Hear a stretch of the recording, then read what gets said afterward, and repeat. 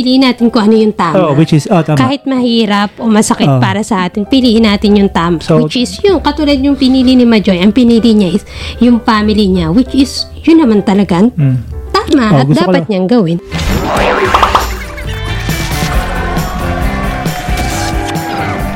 Hello!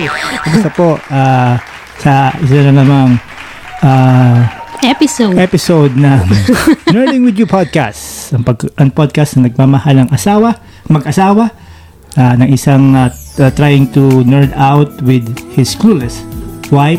Glens, yes. I am Tops nga pala. Kamusta po kayong lahat sa mga sandaling ito na pinapanood nyo or pinapakinggan ang aming podcast. Kaya lahat po ay okay po kayo. Masigla, masaya, malusog. At yun, we're praying for those who are experiencing difficulties bungad ng pandemic na ito. At bago yan, ang script ng aking buting asawa, sige, mag-invite ka muna. Sa mga nag-subscribe at nag-follow sa amin, thank you. Maraming salamat. At if you're first time na makinig o manood nito makinig sa podcast at manood nito sa aming podcast sa YouTube, please subscribe. Don't forget to subscribe and follow. Yes. And also sa aming other social media accounts, ang FB, Instagram, Twitter, at Facebook. Ayun nga, FB. Ayun. At Friendster. May Friendster pa. Bago po pala lahat, I would like to give a shout out sa aking unang girlfriend. May nagpapa-shoutout po ang aking first love, ang nag-iisang hindi nag-hesitate na magsabing pogi ako. Walang iba kundi ang aking inay. Hello, inay. Hello po. Salamat sa patuloy na pag-share ng aming thank you po sa sa pag-support. Salamat din sa mga masugid na kasubaybay. Sa mga nag-share, thank you for Jamie, sa mga nag-edit nito, kay na Ma'am Eloisa, salamat po. And now, we will go ahead sa isa na namang makabagbag damdamin pelikulang Pilipino dahil nasa Netflix Netflix po ito. Medyo late na tayo, medyo late na po dahil hindi naman kailangan magpaliwanag, anyway, pero ayun, ito po ay walang iba kundi ang pinag-uusapan na pelikula, ang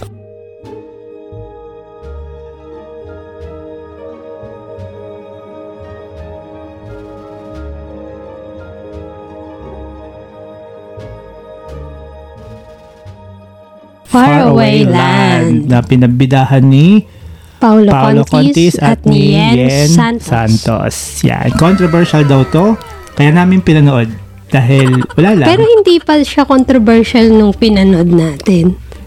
Wala pa, di ba? Nag-umpisa na kasi dahil hindi pa nag-a-announce si Paulo. Nag-announce na, hello. Nag-announce na po siya. Yun. Anyway, hindi yung topic natin. Pag-usapan si Paulo Contis at saka kanyang love life. Pag-usapan namin ang pelikula niya.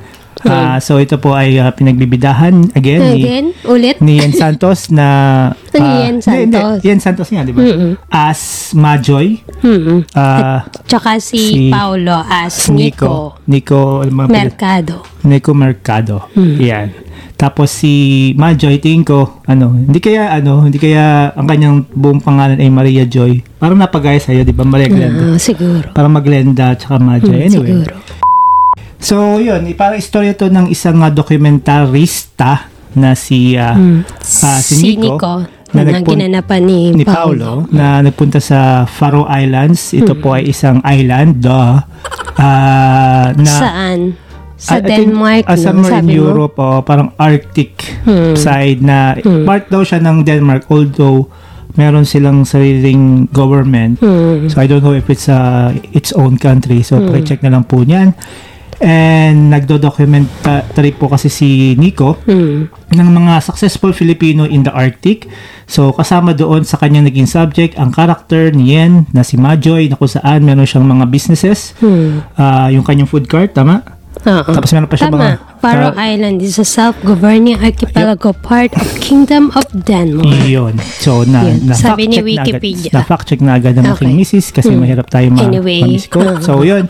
And kahit meron siyang business, may mga side hustle pa rin si Majoy. May ano bang tawag doon? May normal work siya. may regular work siya. So, yung ano niya, is side hustle niya yun. Yung kanyang food truck business. So, okay. Tapos, at the same time, meron din siyang family doon. Nakapag-asawa siya ng lokal na si Sigmund. Anong tawag sa... Apelido nila? Hindi, sa mga tao doon. Parawis, yun. Nakapag-asawa siya ng Parawis. Nakapag-asawa siya ng lokal, tapos nagkaanak din sila. So, ang storya ay umikot doon sa, yun nga, sa pag-documentary, and as always, sa pagdodocumentary ni Nico as expected sa mga ganitong klaseng pelikula. Again, hindi ko binabasa mga ganitong klaseng pelikula, nagkainlaban sila. And doon na halos tumakbo yung storya kung paano nila tinaray ipaglaban ng kanilang pag-ibig hanggang sa dumating sa end. Spoiler alert, pinili mo naman na magstay sa kanyang family sa Faro. Pagpatuloy ang pagiging isang OFW at the same time. Actually, hindi na nga siya consider as OFW dahil parang citizen na siya, diba? So, yun, ikaw, so, ano ba yung, right from the get-go ba, ano yung naging impression mo doon sa pelikula? Is it something na standard, generic, romantic drama sa isang Filipino movie yung ina-expect mo, or you're expecting something different? Siyempre, sabi ko nga sa'yo, kapag Filipino movies, parang hindi ako masyado nag-expect.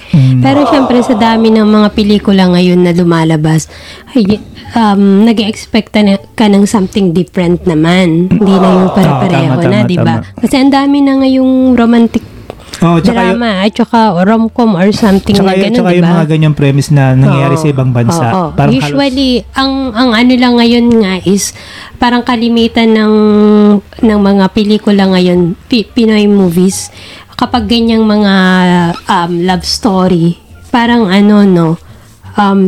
sinushoot nila sa ibang bansa. So, diba? Parang may siya. Diba kahit The House of Us, merong part na nangyari sa ibang bansa. At sa Poland yata yun, or Netherlands. So, parang ganun yun ng mga team. Pero, yun nga, while watching, sa Italy. Sa Italy ba yun? Roma. Hindi hinanap nila yung kanilang sa Barcelona. Anyway, kung saan man yun. Yan.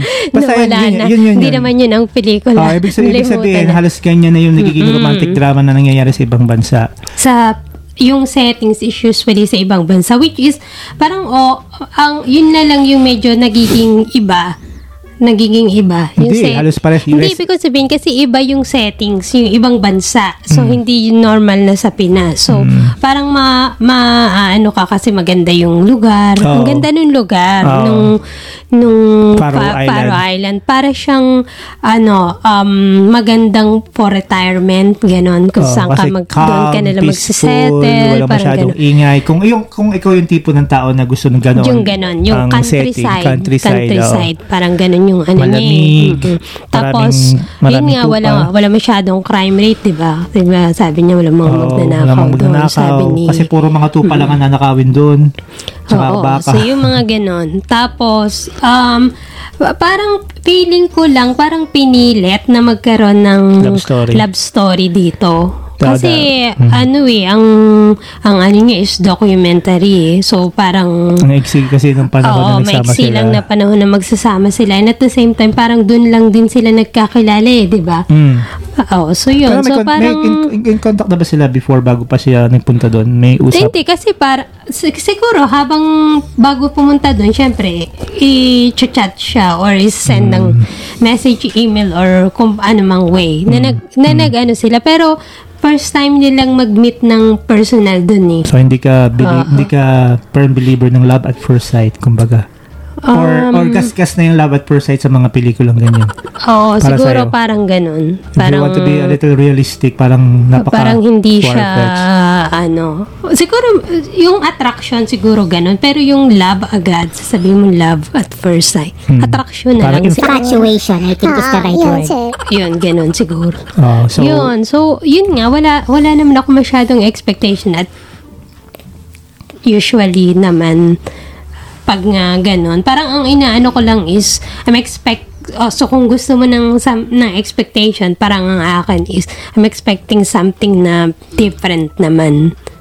Oo naman, syempre. Yun. So, basta pelikula, gusto mo something hindi Or alam mong romantic. Or alam kong romance romantic. Pero may ibang may naman something siya. different Oo, may na iba kung naman. paano ba sila nagkailaban, ano ba yung unique doon. Oo, parang ganun. Parang walang something special wala. kung tutuusin. Although maganda naman yung movie kasi parang ipinakita niya yung yung mga Pinoy doon sa Faro Island, kung paano sila nandun.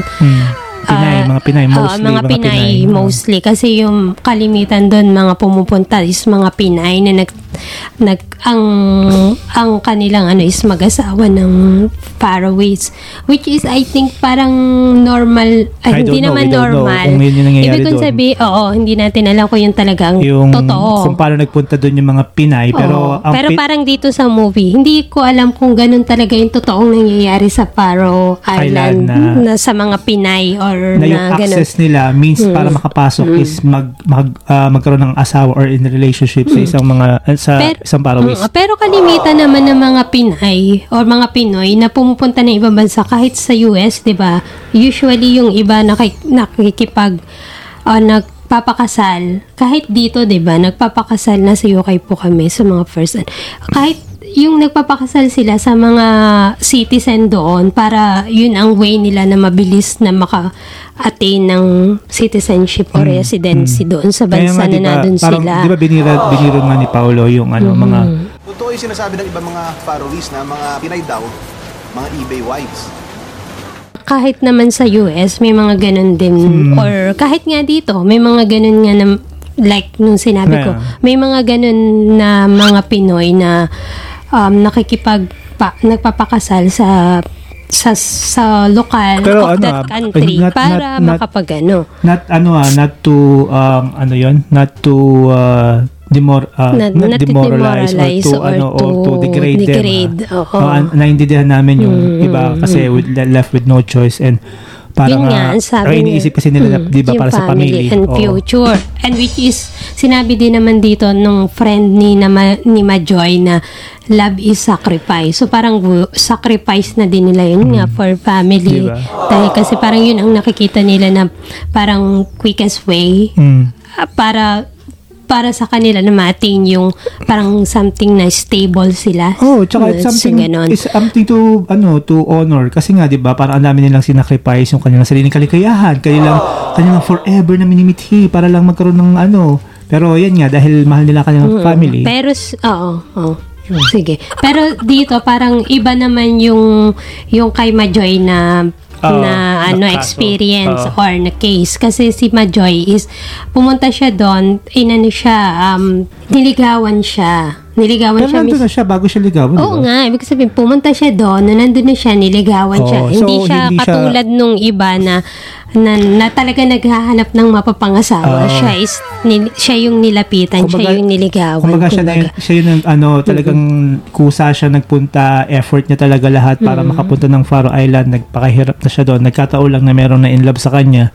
Isang Faroese kaya siya na nagligaw nakapag-asawa. Yun. Tsaka niligawan nga siya, diba? Parang hindi ganun kadali bago siya napasagot. Niya sinagot. So, ibig sabihin, hindi siya yung talaga ang habol is maging citizen lang doon. So, yun. Yun yung pinakaiba lang. Hindi yun nga. Nakakonect kasi ako dahil, siyempre, di ba, OFW tayo. Alam natin yung mga sacrifice na kailangan gawin para nga mabigyan natin ng magandang buhay, ang ating mga mahal sa buhay sa Pilipinas. Diba? So, I understand. Nakakonect ako doon. Parang the same feeling I had while watching Hello Love Goodbye ni Catherine. Nagkaiba lang kay Catherine nga kasi hindi siya nakapag-asawa. Dito talaga nag-asawa na siya. Kasi pero other than that, patuloy niya pa rin ginagawa yung kanyang responsibility sa kanyang family back home. Although meron siyang friction with her mother and also with her dad. Yung parents niya, 'di ba? Broken family kasi si Majoy. Si Majoy, di ba? So, kahit ganon, ginagawa niya pa rin niya yung kanyang responsibility. At the same time, ginagawa niya yung responsibility niya bilang asawa at saka bilang nanay. So, yun nga, ang naging impression ko nga dito, yung katulad mo, na parang pinilit na magkaroon ng love story dahil nga, since yun yung ina-advertise na pelikula is supposedly to be romantic in a romantic place. Siguro, ang twist, bibigyan ko kayo ng twist. Ang pinakakalaban dito, di ba usually sa mga love story, sa mga romantic film, merong dapat konting antagonist. Pero kung hindi nyo talaga iisipin, or kung isipin nyo talaga mabuti, ang pinakakalaban at kontrabida dito ay walang iba kundi si Paolo.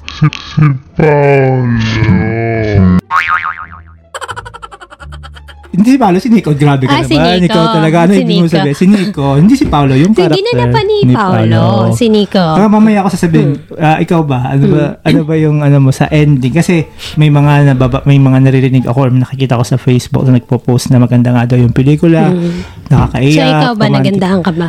Nagandahan ako sa lugar. May potential siya, but yung para sa akin again, opinion ko lang, hindi ako magaling, hindi ako relevant. Kung gusto nyo ko yung bash, okay lang, para maging lalaban. Pero ibig ko sabihin may potential, pero ang nagpasama, ang nagpagulo is yung love story. What we do? Gusto namin ganito, mahirap! Ha? Pag hindi mahirap, pangit! Siguro Parang kung paano- pinilit na magkaroon ng love story. Siguro kung para sila nagkainlaban, kung nagawa nila ng unique way, believable way kung paano sila nagkainlaban, baka pa, pero para sa akin nakagulo yun Maganda na yung premise na parang pinapakita yung buhay ng mga Filipina or Filipino doon sa Faroe Island. Pero yun nga, Yung kontrabida, nagpagulo. kasi diba, Pinasukan nila ng love life, na love story. Kasi, di ba, sabi 6 days, ilang araw ba siya? 1 week? Sabi ni 6 days pa lang sila. So, mga 1 week siguro. ganun. 1 week. 6 days lang silang nagsama. Yun lang, hindi ko alam kung naka-experience na kayo ng, ikaw ba, naka-experience ka na ba ng malove at first sight? Si ano naman yan. Hindi. Si Ego boy na naman. Oo. Love at As in, first una muna. Hindi naman siya love at first sight. Kung ganun ang definition nila ng love at first, siguro parang attraction. Yung first time ko nakita, may attraction na kagad. So, ganun. yung first impression, okay. Ganun. Pero, baka crush lang or siguro crush or ano, parang admiration. ganon. Pero ganon. Pero- Kasi hindi mo naman, kasi kanya-kanya kasi yung definition kung anong definition mo ng love Okay. Diba? Pero- Kung paano mo i-define ang love. Kaya, sabi ko sa'yo, hindi ako naniniwala sa love at first sight. Siguro parang infatuation or attraction. First. Pero hindi mo kasi masasabi agad na love yun First time na nakita mo. Paano mo? Bakit ikaw sinabi mo na naka-experience ka ng malove at first sight? Di, kung yun nga ang, sabi ko, kung yun ang definition ng love at first sight, kaya inano ko, di ba? Attraction, oo, Okay. mayroon. First time na nakita ko, para may attraction, ganun. Okay. So, kahit, okay, sige, given. Kahit, Ganon. ibig sabihin, yun nga, ewan ko. Oo, ganun, di ba? Kasi ganun ang sinasabi niya, parang, una mo Pero- kita, parang, ops, may naramdaman ka na kagad. So, ganun. pero si Meron Mad, akong tingin ko experience na ganun. Yung character ni Maji, hindi. Yung character ni Wala. Nico, yung Oo. meron. Para sa akin, unang beses pa lang niya nakita, may intention na agad siya. Di ba sinabi niya sa sulat niya na, Nung una pa lang kita nakita, ikaw na talaga ang gusto kong. ibig sabihin, again, hindi ko naman sinasabi na tsaka yung kasamahan ni Maji. Sabihin na lang natin na talaga siya yung maganda sa grupo nila. Tapos siya yung, unang napansin niya, parang, yun yung typical na, again, hindi ako nagmamalinis. Yun yung mga typical na chick boy. Na ito. Ikaw, you are my, You are my prospect. Oh, Ngayon, you're my in goal. this project. In this project. Diba parang napaka-unprofessional? Anong gagawin mo? May attraction Kinilig. siya. Oo, wala kang magagawa. Kasi unang-una, biruin mo yun. Si Lola, nagpadala ng ubi halaya, Oo, tapos diba? parol. Diba right from the start, kung ikaw, Oo, nakita na kayo. Sasabi, Dapat may padala ibibigay pala mo. sa akin. Kaya lang, nakailang araw na, di ba? parang naghanap siya ng opportunity para magpakilig dahil meron siyang intention from the get-go. Tapos ang sabi pa ni Lola, kailangan kainin na kagad yung yung ube. Ang tagal pa bago binigay Oo, niya. tsaka parang- Ilang araw na. Kasi- Baka naman nalimutan niyang ibigay. Imposible nalimutan yun. Ba't nagagalit ka? Ibig sabihin, kung ikaw di ba tayo, naka-experience tayo na umuwi ng Umuwi ng Pilipinas. Pinas. Tapos may magpapadala. Yun ang una mong gustong ibigay. Pagkadating mo, Kasi agad ayaw mo, ibibigay mo na. ayaw mo na nga na baka masira sa'yo, mabasag yung lalagyan. Lalo't parol, kapis yan, baka mabasag o mapundi yung mga ilaw. Diba? Siya, nagpapapogi. Again, parang tinake credit niya yung effort ni Lola. Although alam ko naman nag-effort din. Advantage. Take advantage. At the same time, yung credit napapasunta sa kanya. Siyempre, na-in-love si ate girl. Di kasi, hindi naman siya na-in-love. Baka na si Majoy. Hindi siya na-in-love. Siguro na-miss or na niya lang yung kilig. Kasi tayo mga Pinoy, kasi, di ba, hopeless romantic. Aminin na natin yan. Marami sa atin ang hopeless romantic. Gusto natin kinikilig. Oo. So, since yung mga Faroese is hindi sila ganun ka Sweet. romantic or Ka-sweet. sweet na ina-expect natin mga babae na kalimitan nagbibigay ng bulaklak O kaya tinutulungan yung kapag nahuhulog yung mga apple, tutulungan man lang. Oo, yung ganon. Gentleman, para Dito sa pelikula, napansin ko, masyadong gentleman si Paolo. Kasi diba, nasa bahay na nga sila kahit yung upuan. Ipag-ano pa siya ng upuan, diba? Tapos kapag bababa si inaano niya, hinahawakan niya yung kamay, inaalalayan niya, bakit diba? si Majoy lang Sa kanya lang niya ginagawa yun. Ba't hindi sa lahat ng babae? Bakit? Meron ba silang di ba nung una may mga kasama sila, hindi naman siya ganun ka-sweet. Again, that's a typical chick boy move. So, I have no idea about this topic, no? Hindi ka makarelate? Hindi ako relate. so yun, siguro na-miss lang or na-miss lang ni Majoy yung mga ganong gestures na mga lalaki, yung sweetness, something na ganun. Kaya medyo parang nahulog na din yung loob niya kay Paolo. Actually, tama parang ka. ganon. Kaya isinet yun sa eksena nga nung sa umpisa, pinakita nga na hindi nga ganun ka-concern yung si Sigmund. Hindi kahit yung mga Faroese na naging asawa, 'di ba? Kasi sinasabi ng mga kaibigan niya na married. Pinapalabas, 'di ba merong nag-post, may nag-post na kaibigan nila na binigyan ng bulaklak. Sabi, hindi naman nagbibigay ng flowers ang mga Faroese.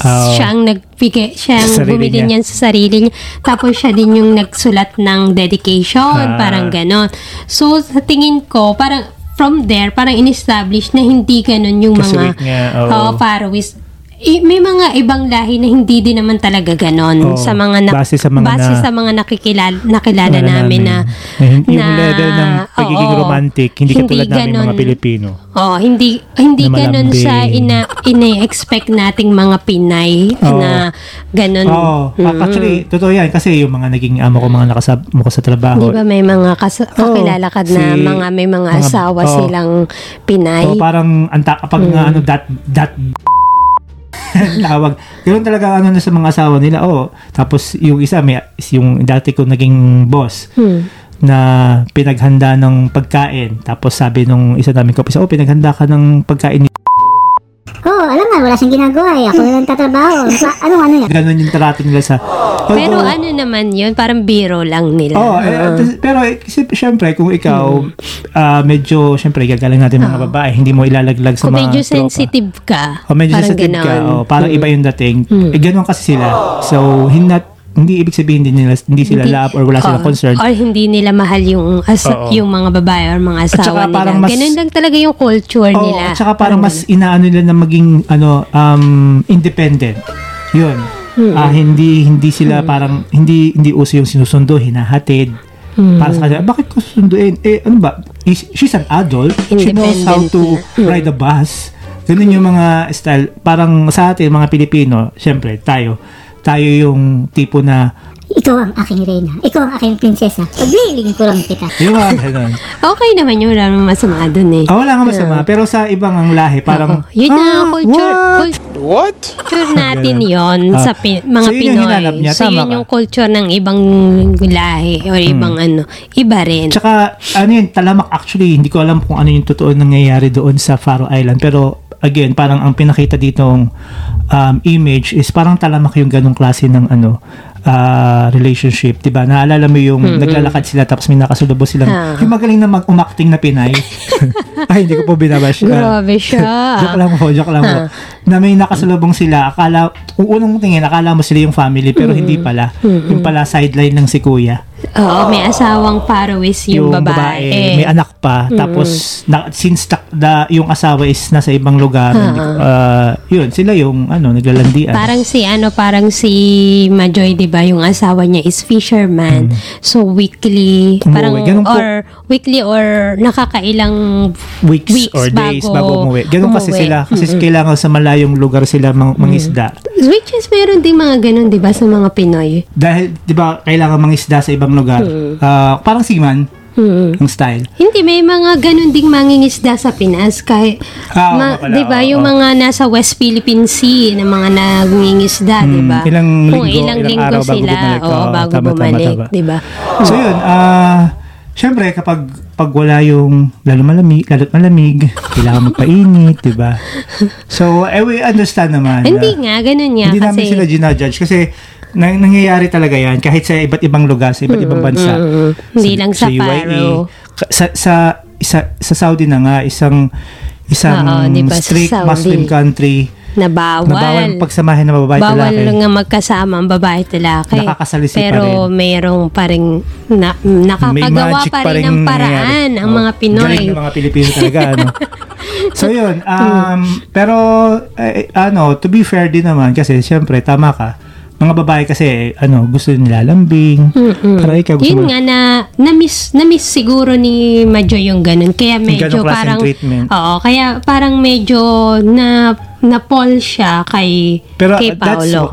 That's what makes Nico more evil for me dahil inexploit niya yung pagiging weak, vulnerable ni Majoy. Kasi lahat, alam mo yung mga pa-joke niya, yung mga pa-kuyot niya, obviously alam mo na may balak yung mga pahimahimatay, wow! Ako, naranasan kong hindi kumain ng 12-18 hours. Baka nahimatay, mahirap magpanggap na mahimatay.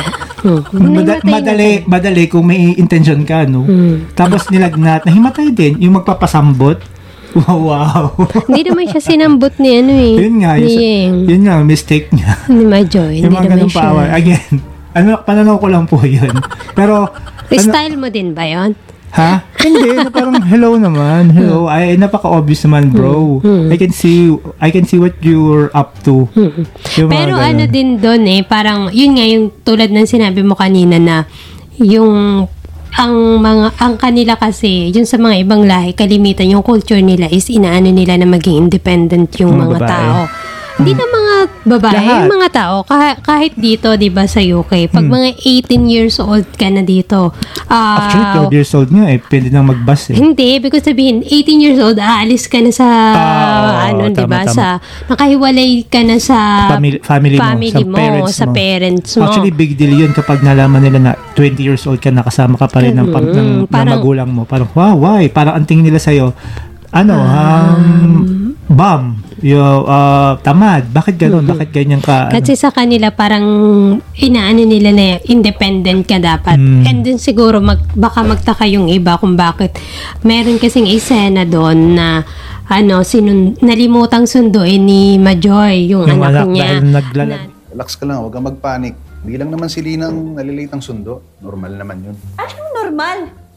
Hindi normal na nakalimutan ko sunduin yung anak ko dahil nakikipaglandian ako sa ibang lalaki. Kung sa iba normal yun, sa akin hindi. Dito, may mga ibang bansa na may bus, school bus. Sa Dubai meron, 'di ba? May school bus. Dito, wala silang school bus. Merong iba na pili lang yung may school bus. Ano lang 'yon for parang benefit lang yon. Okay. Special benefit yon para dun sa bata. Pero majority, wala talagang bus, school bus dito. So, ang doon is susunduin talaga ng magulang. And parang normal naman yun kasi binibigyan meron kasing form kapag papasok ko yung anak mo. May form na may fill up ka na kung sino yung contact person. So, from there, dalawang tao usually yung contact person para pag hindi mo ma-contact, like dun sa case ni Majoy, hindi ma-contact si Majoy, so ang na-contact is yung si Sigmund, diba? So, kaya ang pinasundo ni Sigmund is yung mother niya. Grabe, parang ganon. Grabe, Parang ang tanda na ni Sigmund, tapos pero mukhang bata yung nanay. Oo, Parang sila yung mag-asawa.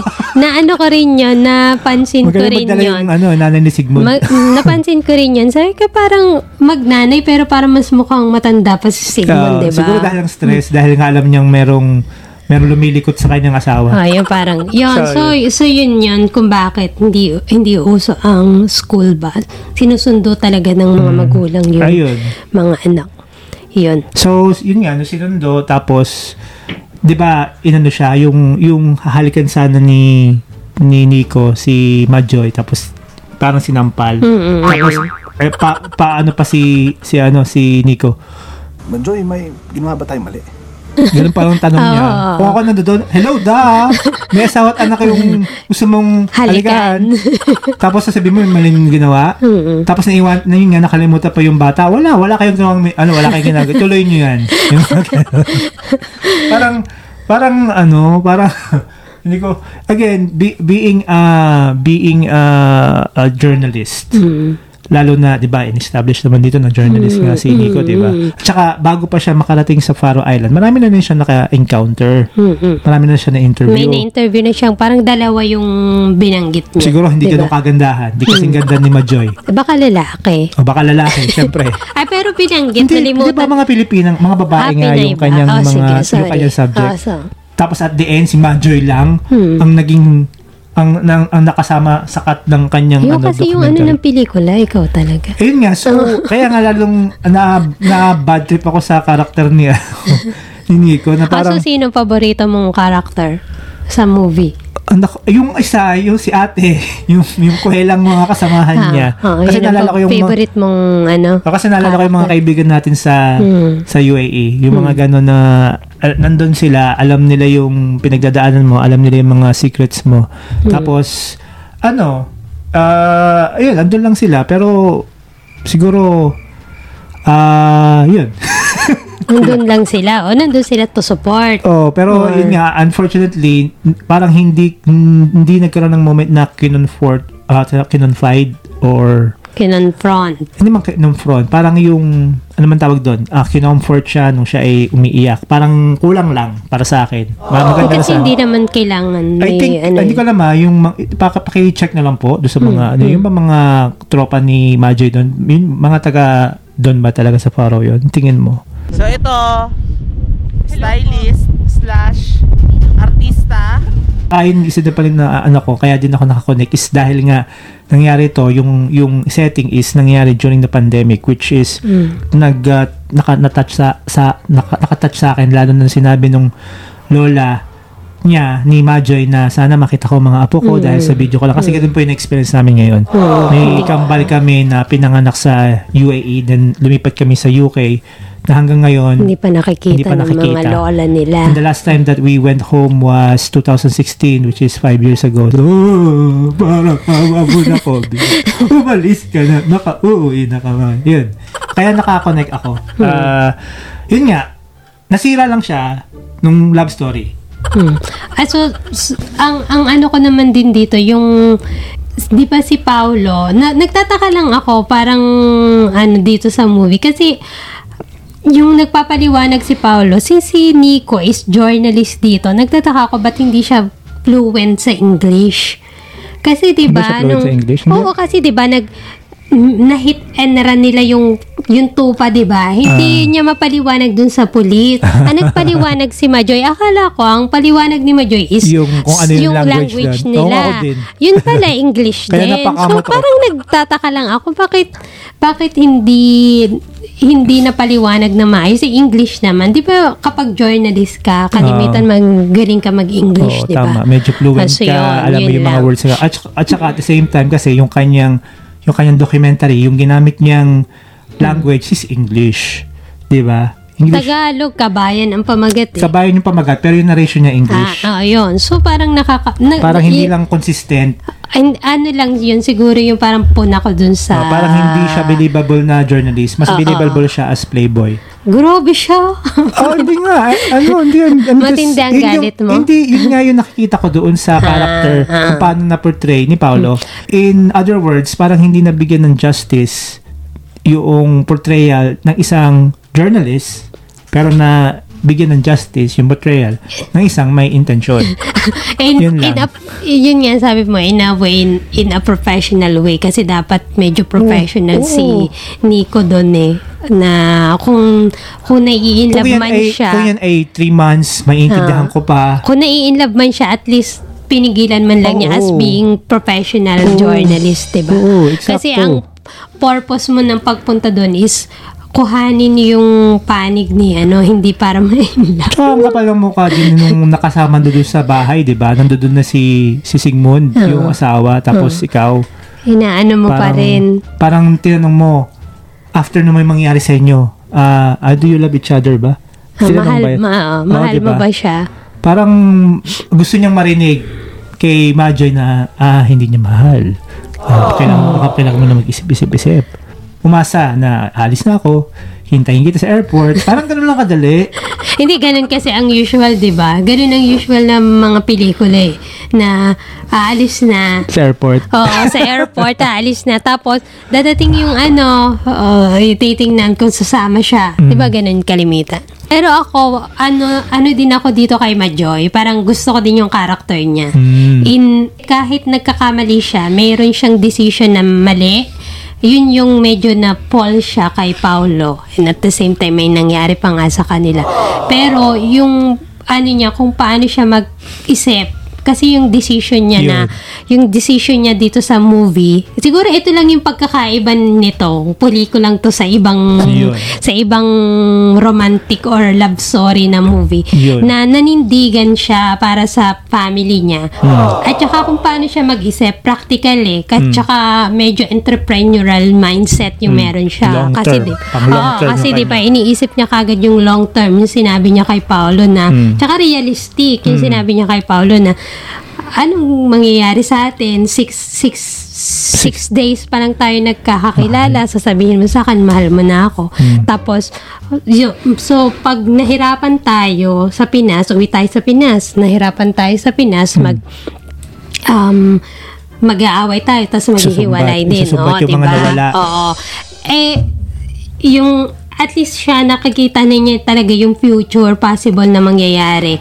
And at the same time, as pinanindigan niya pa rin yung family niya, which is yun yung tama. Inano niya yun na magstay sa family niya, kasi ang kanya is inano niya din yung parang sa kanya din pinutol niya yung kasi 'di ba yung mother niya is lagi niya kasing sinasabi ayaw niyang maging katulad ng mother niya, kasi yung mother niya iniwan sila nung bata pa siya, sumama sa ibang lalaki. So, sinasabi niya na ayaw niyang maulit yun. So, from there, parang pinutol na niya na yung ganong cycle ba yun? Yung ganong cycle although nagkamali siya, may mga mistake siya. Oo. Pero itinama pa rin niya yung decision niya na napiliin niya yung family niya.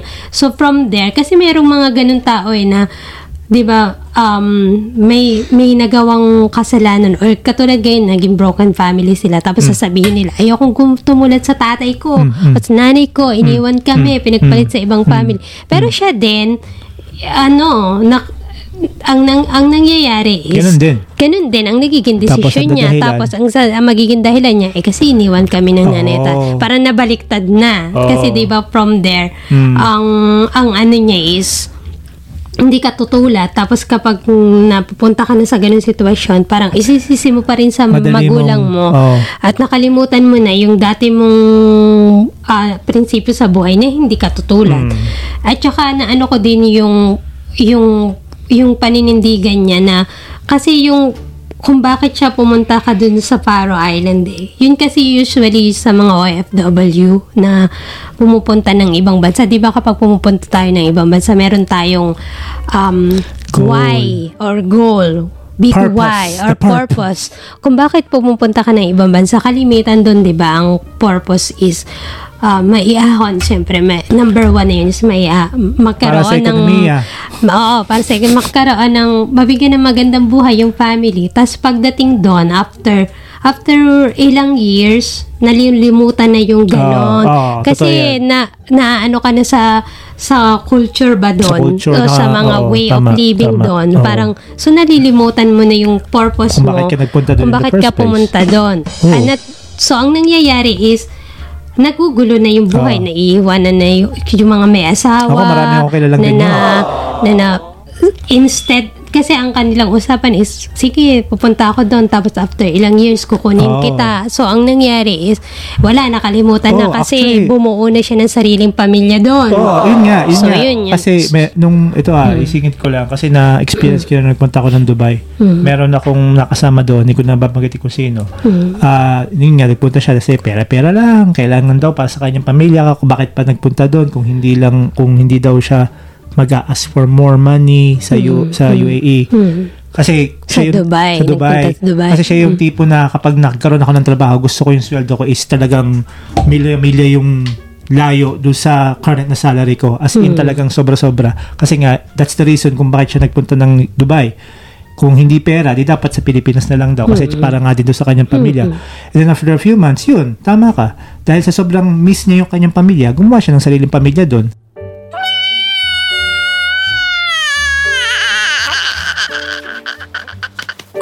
So, which is na totally na hindi na yun yung talagang purpose niya kung bakit siya nagpunta doon. Kasi nga, kinalimutan niya yung kanyang family. Diba? So, yun. So, siguro maganda din na magkaroon tayo ng self-check. Parang ganon. At the end of the year. Self-awareness. Kung ano ba, ito pa ba talaga ang purpose ko kung bakit ako pumunta. Parang balikan natin yung ating why. Kung bakit tayo pumunta ng ibang bansa. Kung ano na bang natin. Tama yung sinabi mo. Parang ginajustify pa nila kung bakit nila ginawa yung dapat na hindi nila ginawa. Dahil ito yung nangyayaring culture or lahat naman ganito. Or dahil ginawa din sa akin. Or normal na yun. I think the movie gives a good message dun nga sa ginawa ni Majoy. Hindi lang dahil sa practicality. Kasi tingin ko, nandoon na rin yung love of a mother, of a wife. Kasi, di ba, parang, kaya nga medyo sa akin yung pinaka magandang eksena is yung sa ending. Hindi yung nagsulat si Yung Si talagang Nico. umikot ang mata ko. Pero yung ginawa ni Sigmund. Favorite ko din yung Actually, eksena na yun. favorite ko na si Sigmund kahit hindi tumutulong sa pagpulot ng mansanas. Kung ano, napaka-gentleman naman nun, no? Dapat. Kasi di ba yung although hindi siya sweet, alam niya na mahal. That she is the love of his life. Kaya nga hindi niya nagawang ibigay yung sulat kasi aware siya na yung pagiging sweet ni May Nico something kay Nico at is saka kay na-overshadow na Majoy. ako. Kaya natatakot siya na kapag binigay ko itong sulat, baka tuluyan na siya mawala sa akin. Kasi alam niya na talagang hindi ko siguro nga na ibigay yung hinahanap ni Majoy na care, na affection na naibigay ni Nico. Kaya natakot siya. Pero at the same time, ayaw din naman niya na parang idiktahin maging selfish. Mahalin mo ako, pero parang dahil mahal kita, bibigay ko to sa'yo. Kasi nakita ko kung gaano ka nasakta nung malaman mo na nawawala si Nico. Parang nakita niya kung gaano siya naka-affected kasi yun yung time na nag-decide si Sigmund na ibigay na yung sulat. Kasi, okay, siguro dahil ayaw kitang nakikitang umiyak, masasaktan. Yun yung true love. Yun yung totoong pag-ibig, hindi yung 6 days na. After nung yun, kaya na ako na ganun siya at syempre natakot siya pero at the same time he took the risk kasi nga ayaw niya nakikitang umiiyak si Majoy kaya niya binigay yun.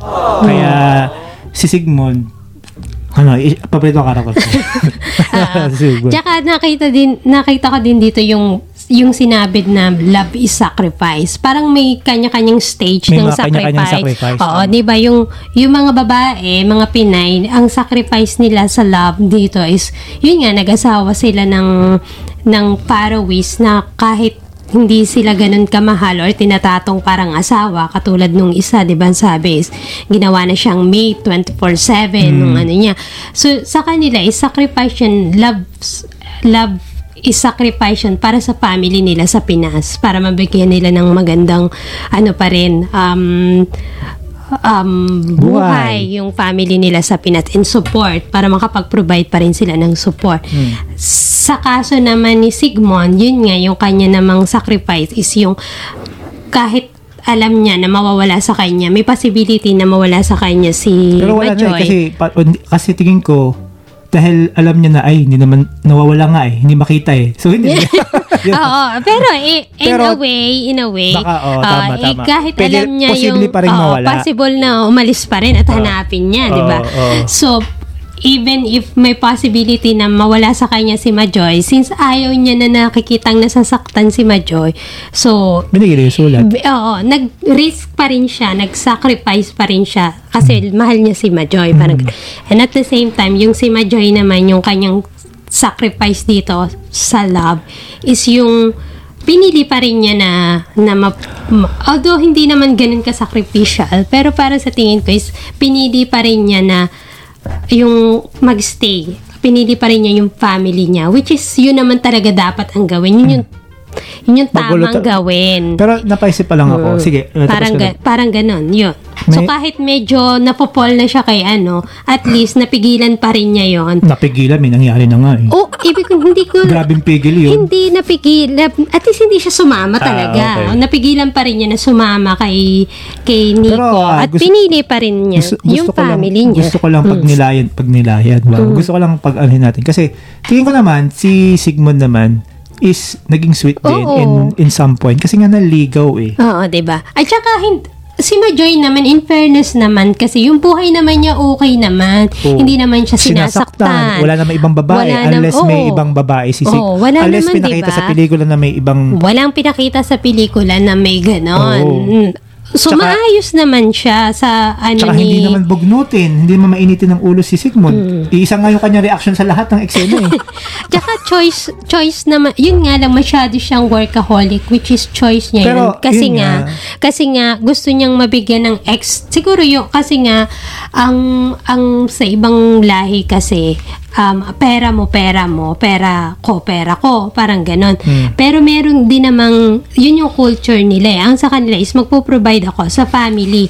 Ang kanyang family is asawa at anak. Pero hindi nakasama yung, sa atin kasi sa Pinas, family natin, kasama na ang buong barangay kasama kahit yung tito, tita, yung pamangkin, pinapag-aaral pa, parang ganun. Sa kanila, isang family talaga na major immediate family lang. Na ipoprovide niya is yung kanyang anak at saka asawa niya. Yung kahit nga yung magulang, hindi niya iniisip yun na i-provide, diba? So siguro si Majoy, ang kanya is since nagpo-provide din siya para sa anak niya, so, kailangan niya din mag-provide para sa family niya sa Pinas. Kaya, sobrang extra effort siya. Meron siyang day work, daily job. Gabi, may day job siya. Tapos, sa gabi naman, may side hustle siya, which is yung kanyang catering. Yun nga. So, yun. Tingin ko nga, in some point nga, naging sweet si Sigmund dahil nga nanligaw. Tapos, nung nag-asawa na, at I think, na-experience lang ni Majoy yung experience of being married. Kasi, tingin ko, lahat naman yun diba? Nung nagliligawan pa kayo, syempre sweet si lalaki, pag-boyfriend, medyo sweet. Tapos, kapag nag-asawa na, for some reason, medyo nawawala yan ng konti. So, siguro nga, nangulila lang siya. Which is normal po. Which is normal po yun. Hindi naman sinasabi na hindi na ako sweet sa asawa ko. Sweet pa rin naman ako. Sweet pa ba ako? Sweet ka pa. Diba? Diba? So, may mga lalaki talagang sweet, pero merong iba na talagang hindi. Talaga. Pero I think she just experienced the reality of marriage. Na hindi lang yan puro pa-cute, hindi lang yan puro hindi lang puro hindi siya laging kilig at hindi siya laging masaya. Oo. Yun kasi yung argument kasi ni Nico. Paano yung nararamdaman natin? Paglaban natin Paglalaban nila, nararamdaman lang. Yung nararamdaman, pwedeng mawala yan anytime. Depende kung anong situation. Tapos, yung argument niya na para sumama, yung diba sabi ni mo na si Majoy, pinoforce niya na yung mga posibleng mangyari na posible kong isumbat yung mga nawala sa akin, mag-aaway tayo. Tapos ang sinagot lang ni Paolo ganyan lang mangyayari kasi ganyan ang iniisip mo. Kaya klaseng nun, sali pa sabi niya, I will make sure that won't happen. I will do everything. parang wala siyang, kumbaga sa politiko, walang plataforma na bigyan mo ako ng reason kung bakit ako sasama sa'yo. Or, at least sabihin mo man lang, isama natin si anong pangalan nga ng anak Si nila. Lena. Hindi nga papayag. Lena. Isama natin si Lena. Hindi Huwag nga daw natin papayag si Sigmund, di ba? Sabi. Wala man lang ganun. Parang gusto lang talaga niyang paglaban yung Basta makasama niya lang si Majoy. ganun lang siya. Uwi ka sa Pinas tayong dalawa, Parang ganun na. a very journalist of him. Parang hindi siya nag-critical thinking. Kaya nga, unfortunately, again, I have nothing against Paolo. It's the Dun character. kay Nico. It's the character. Kay Nico. I think yun nga, kontrabida si Nico. At saka nabanggit din naman dito na aminado naman si Nico na yung kinikita niya as journalist Hindi is sapat? hindi sapat. Totoo po ba diba? yun? Yun ang sinabi niya, diba, na hindi sapat yung kinikita niya as journalist. Depende sa work mo kung gaano ka Depende nakakilala. siguro. Hindi ko po kasi alam kung anong kinikita ng mga journalist. Usually daw kasi kapag medyo front ka na, nasa front ka ng mga anchors ka na, nakikita ka na sa TV, mga ganyan. Medyo malaki na yung sahod nun. Pero kapag nasa medyo likod ka pa, hindi ka pa masyadong nagiging front or medyo, syempre, mas malaki yung sahod mo nasa front. Ano masasabi mo doon sa ending pala nung nalaman na yung sumisip-sip ka na naman. Did it came up from nowhere ba na bigla na lang nawala si Nico na namatay yung character? Kasi dapat magkaroon ng heartbreaking ending na kung saan yung major character is umiiyak or nagmo-mourn. Kasi yan ang nagiging common thread sa mga love story na either one of the main character is mamamatay para maiyak tayo. Kasalanan niya ni Aga Mulak at saka ni Christine Hermosa. Yun ba yun? Ayun, yun namamatay sa namamatay sa tabing dagat. Ida namatay sa tabing dagat, sa beach. Dito naman, sa ospital. namatay. Hindi naman siya namatay, nawawala siya. Parang off-screen. Sabihin na natin, I think it's safe to assume na namatay siya off-screen. Kaya parang kailangan natin magkaroon ng heartbreaking moment Si Majoy. para yung mga audience na mga kapatid is umiyak din with you. So I think for me, it's so forced na hindi ako nadala ako sa kanta kasi ang ganda ng kanta. Ang ganda ng kanta. Hanggang ngayon, LSS ka pa ako dun. Pero hindi ko siya hindi ako nakakonect sa ikaw ba? Kasi hindi kasi na masyadong na parang na-emphasize or na-portray dito yung kung anong journalist ba yung klaseng journalist si Nico. ba siya? Oo, kasi ang kanya is lang siya ng pero binanggit niya, di ba, na may mga nawawala nga daw na may mga nawawalang pero parang reporters. napaka-brief lang. Parang hindi siya ganun ka-significant na talagang kung hindi yun nga kung paano niya nalaman talagang title lang yung parang balita lang, flash lang. Wala nga nagsabi. Nagsabi ba? Wala. Sino magsasabi sa kanya? I mean, yung sa balita na wala, lang. Talagang lang, title lang, na nawawala hanggang ngayon parang hindi ganun ka-impactful. Parang, di ba, pag mga may napapanood tayong documentaries or something, mayroon sa last na paalala or something na Parang advisory lang advisory na nawawala si Nico, parang ganun. Kaya medyo weak at force yung scene na parang dapat umiyak yung mga audience kaya dapat ganito yung ending. Yun lang napansin ko. Again, hindi ko naman alam kung paano talaga yung writing process pero yun lang yung ko. Siguro kung pinakita na bumagsak yung eroplano, anong message mo sa kanila? Huwag magpapadala sa mga maging katulad tayo ni Majoy sa pagde-decide. Hindi, although syempre meron siyang maling decision. As pinakita naman dito, wala naman perfect Pero at least pinili pa rin niya yung kanyang family. In the end, piliin pa rin natin yung ating pamilya, which is yun naman ang tama. Since wala namang hindi naman siya sinasaktan, wala namang infidelity na nangyari sa side ni Sigmund or something. So yun, at saka maging pa rin tayo dun sa sa kung ano yung purpose natin, kung bakit, yung ating why, kung bakit tayo nasa ibang bansa. Kasi, ang ano din naman dito is, ang purpose niya is, para at saka ang layo na narating niya eh. Tapos lahat ng yun, isa-sacrifice niya. Para lang sa Para sa isa. Tapos, para sa kilig lang. Tapos, masisira pa yung family niya. So yun. Yun lang. So, para maging practical, parang ganun. Ang sinasabi ko is maging piliin natin kung ano yung tama. Oh, which is, tama. Kahit mahirap o masakit para sa atin, piliin natin yung tama. So, which is yung, katulad yung pinili ni Majoy, ang pinili niya is yung family niya, which is, yun naman talaga, tama at dapat niyang gawin. Yun, tama. Yun. More tama. Yun, tama. Yun. Para tama sa economically, tama, morally, kung ano yung tama. So, hindi lang dahil ito yung practical or ito yung mas mag-gain ka. Siyempre, isipin mo din na kung ano yung morally correct. Siguro, in some way, you have to sacrifice certain things like your feelings kasi nga, siyempre, you cannot deny what you're really feeling. Pero, you have to clear your mind muna. And gusto ko lang din kasing final thoughts, gusto ko kasing i-connect yung title sa Faraway Land. Sa Faraway Land. So, what does the title tell about this movie o paano ko siya i-connect? Siguro para sa akin, kaya lang naging ganun kasi yung lugar nila, Faraway Land. Baka Faroe Island. Ano ba yan? Joke? Faraway Land. Faroe Island. Hindi, siguro dahil I think it's a love story na nangyari in a faraway land na it will just remain as that. Parang hindi ko naman pwede sabihin na fling. Maybe a fling. Na Fling. pwedeng, which ends in a tragic way, I guess. Pero siguro nga there are the things na kailangan talaga nating i-keep in a faraway land so that we can do what is right and what is correct, what is tama. Oo. Which is, sanabi din naman ni Majoy, yung nangyari sa atin dito na lang. Hanggang dito na lang. Doon na lang natin iwan. Sa Hanggang faraway land. Tapos sabi, iiwanan ko na ang Faroe Land. And with that, we say, by the way, gusto ko lang sabihin, masabi ko lang, si Ian Santos, parang kamukha niya si Lorna T. Yun lang. Lorna Tolentino na may kasamang Joyce Jimenez.